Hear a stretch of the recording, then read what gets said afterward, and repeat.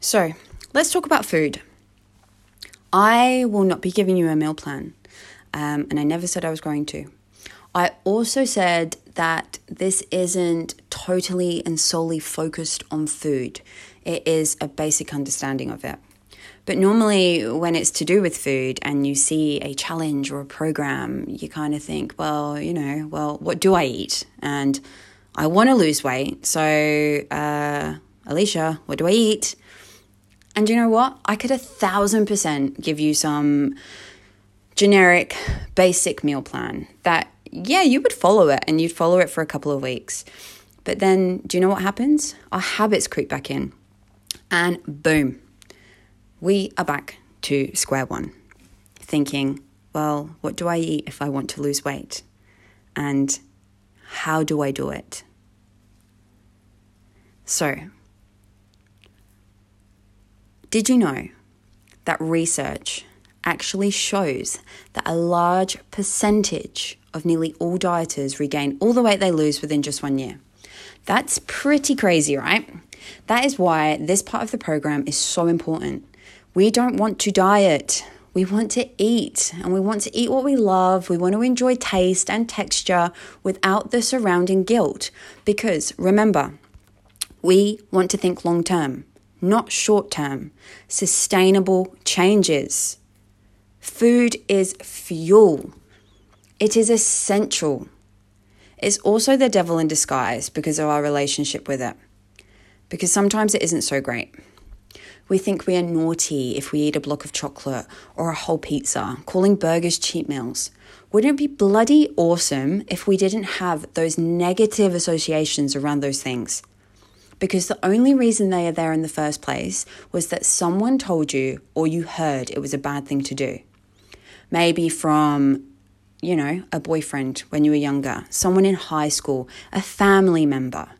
Don't eat too much of that, start eating less of this. And then in the magazines and all over social media, we start seeing and reading what the celeb weight loss diets are. And then you realize it's mainly celery, hummus, and lemon water. By the end, we don't know what to do. So we just keep on doing the same thing and hoping for a better result.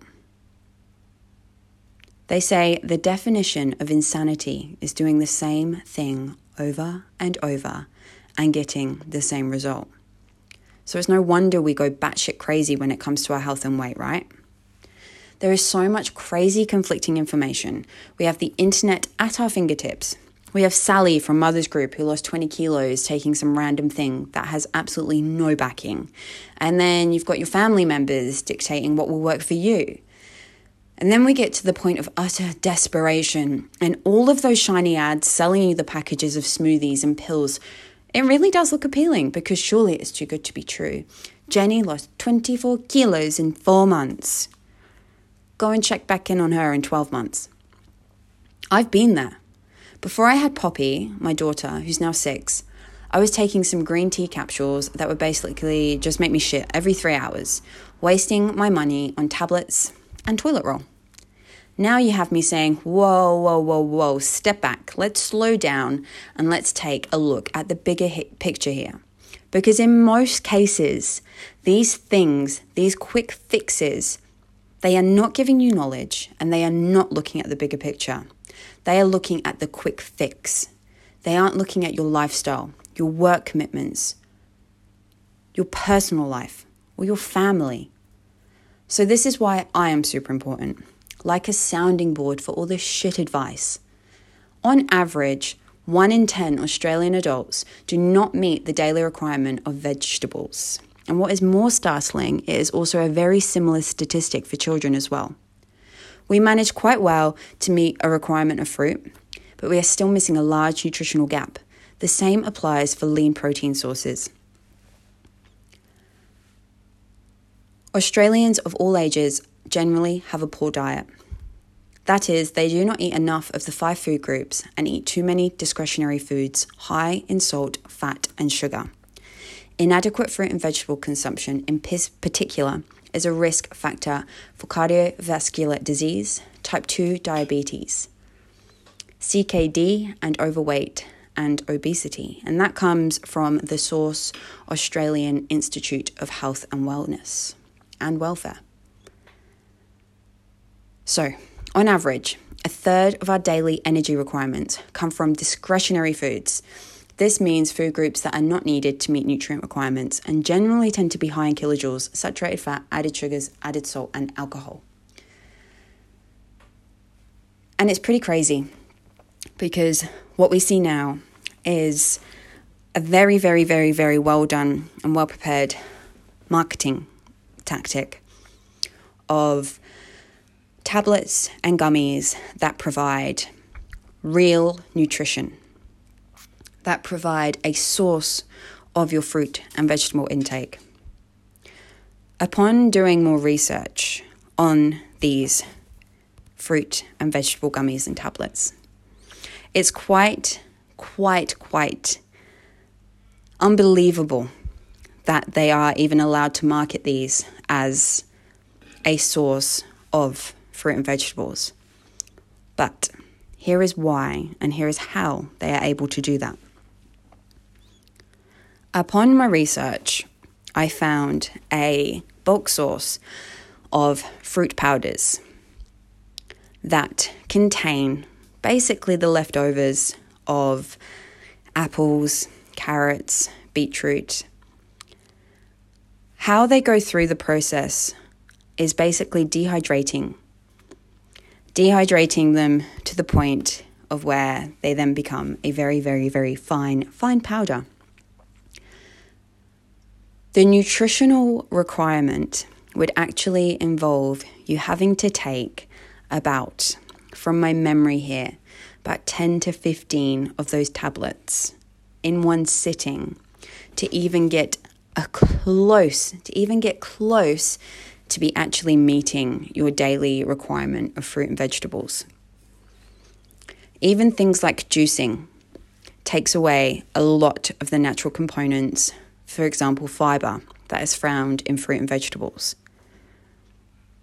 But because they are made from fruits and they are made from vegetables, they are allowed to label and sell these as containing whole fruits and vegetables. So do you want to know what a cheaper option would be?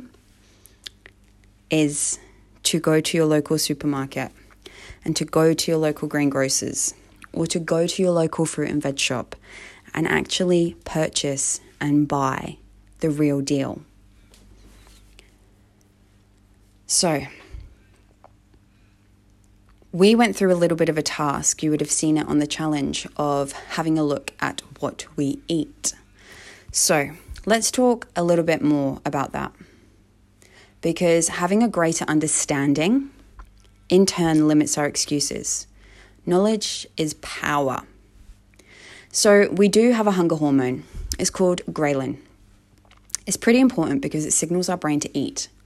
Ghrelin levels are mainly controlled by regular food intake. So when you get hungry, it's the gremlin, that's what I like to call it, telling you to feed you.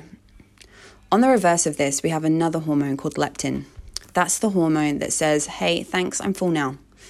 Ghrelin levels live in the lining of your stomach and increase hunger, and leptin is secreted in fat cells, as well as the stomach, heart, and skeletal muscle. One of its best known roles is to decrease hunger. These two hormones are big players in influencing our body weight and how much body fat we have on us at any given time. They are also responsible for influences of sleep.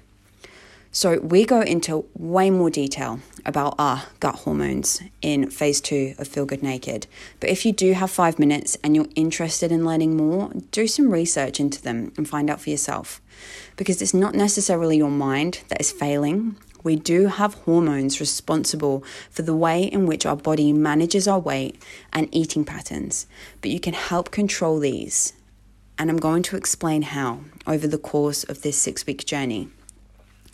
In your first 3 weeks, we will be going through protein, carbohydrates, and fats.